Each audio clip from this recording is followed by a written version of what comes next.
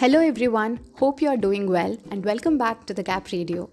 In today's podcast, we'd be discussing about how the Chief Justice of India, N.V Ramana's 6 months in office has brought in new rays of hope in the Indian Judiciary. Before getting into the topic, I would like to quote Justice Dr. S. Muralidhar, Chief Justice of Orissa High Court, who said, quote, "In 5 months since CJI N.V Ramana took over, there is a new energy infused within the entire system. There is a renewed energy and enthusiasm among us in the judiciary to put our best foot forward." Unquote. Let's get into the topic with a short introduction about our beloved CJI. Nutalapatti Venkataramana, born on 27th August 1957, is an Indian judge who's serving as the 48th and current Chief Justice of India. When Justice N.V Ramana took oath as the 48th Chief Justice of India on April 24, 2021, he was taking charge of a court which had suffered considerable erosion of public faith, especially during last 5 to 6 years. It is a known fact that the public was getting weary and exasperated, witnessing repeated instances of inaction and evasion of the court in significant constitutional issues, and was gradually starting to place limited hopes with judiciary. However, CJI Ramana, under his guidance by leading several proactive actions, is lifting the sinking public confidence and is making incremental enhancements of stature of the Supreme Court. This can be explained with the clear example of the Pegasus case. A recent order was passed by the bench led by CJI, which ordered probe by an independent committee constituted by it into the allegations targeted surveillance of activists, journalists, politicians, lawyers and other civilians through Pegasus spyware. In a brilliant and powerful order, the court endorsed the concerns raised by the petitioners regarding invasion into fundamental right to privacy and freedom of speech through unauthorized surveillance.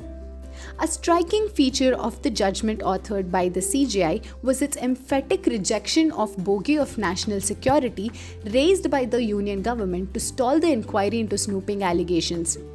This definitely is a significant change from the earlier approach of the court, where it used to cover whenever the government raised the argument of national security.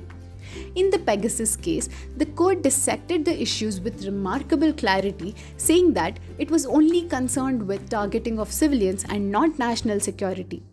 It chided the centre for being vague and evasive in its denials and reminded that the state can't get away from judicial scrutiny by merely chanting national security. Such mighty instances of judicial scrutiny were an extremely rare sight during the terms of Chief Justices preceding CJI Ramana. In the tribunals issue as well, CJI Ramana's bench put tough questions to the central government over its actions and inactions. To push the centre to expedite the much delayed appointments, the CJI even went to an extent of warning that the court will stay the Contentions Tribunals Reforms Act 2021. During CJI Ramana's tenure, one is witnessing a changed Supreme Court which is not shying away from seeking and examining the legal justifications of the executive decisions, and which is assertive in conveying its disapproval when the governmental actions cross the line. The Suomoto COVID case, which received widespread criticisms from the bar due to the apprehension about the Supreme Court attempting to stall high courts, got a different orientation itself after CJI Ramana took over the case. And the other bench to which the case was assigned made several crucial interventions to deal with the oxygen shortage and vaccine pricing.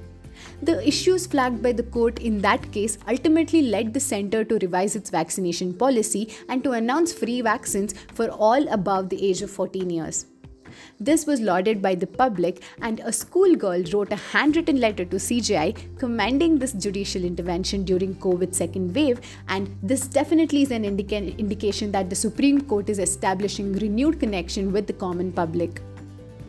CJI Ramana has taken certain notable Suomoto actions during his tenure so far. Based on newspaper reports regarding prisoners remaining in custody due to delay in receipt bail orders, a Suomoto case was taken to examine the aspects related to electronic transmission of court orders. The CJI's bench ordered that e-copies should be treated as authentic copies, which was lauded by the public and was very much needed. Also, when there was a shocking incident of a daylight murder of a district judge in Jharkhand took place, the CJI took suo motu case to examine the issues related to the security of courts and the judges, which was also very much necessary in today's scenario. Further, there are series of orders passed by CJI Ramana to expedite the trial in criminal cases against sitting and former MPs and MLAs are laudable. The CJI-led bench is keeping close watch to ensure that there are adequate special courts in every state for trial of cases against politicians. The CJI has made certain interesting and striking statements while speaking at public functions on issues of contemporary relevance. On the Independence Day, the CJI made a comment about the, quote, sorry state of affairs, unquote, laws of being passed in the legislature without proper debate, which made it very difficult for the court itself to understand its real intent and objective. The CJI contrasted this with the earlier days where there used to be erudite discussions in the parliament. The CJI comments made during the middle of the parliament's monsoon sessions, where several bills were being passed without much debate amid walkouts staged by the opposition over the Pegasus issue, assumed a relevant contextual significance. An earlier statement made by the CJI that elections are not guarantee against tyranny also generated a lot of public debate in his public speeches.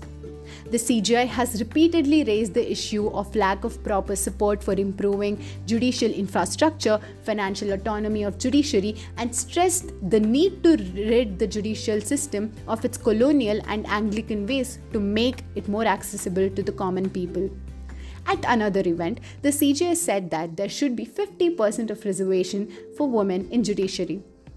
It is worthwhile to mention that during CJI Ramana's tenure, Supreme Court is having the highest ever strength of women judges at all time. That is, 4 women judges are present in the Supreme Court right now. It is the ardent hope of many that CJI Ramana will continue to display his reformist and activist zeal for the remaining 10 months of his tenure. The expectations from the judiciary are now running high. Hope you enjoyed this podcast. Thank you.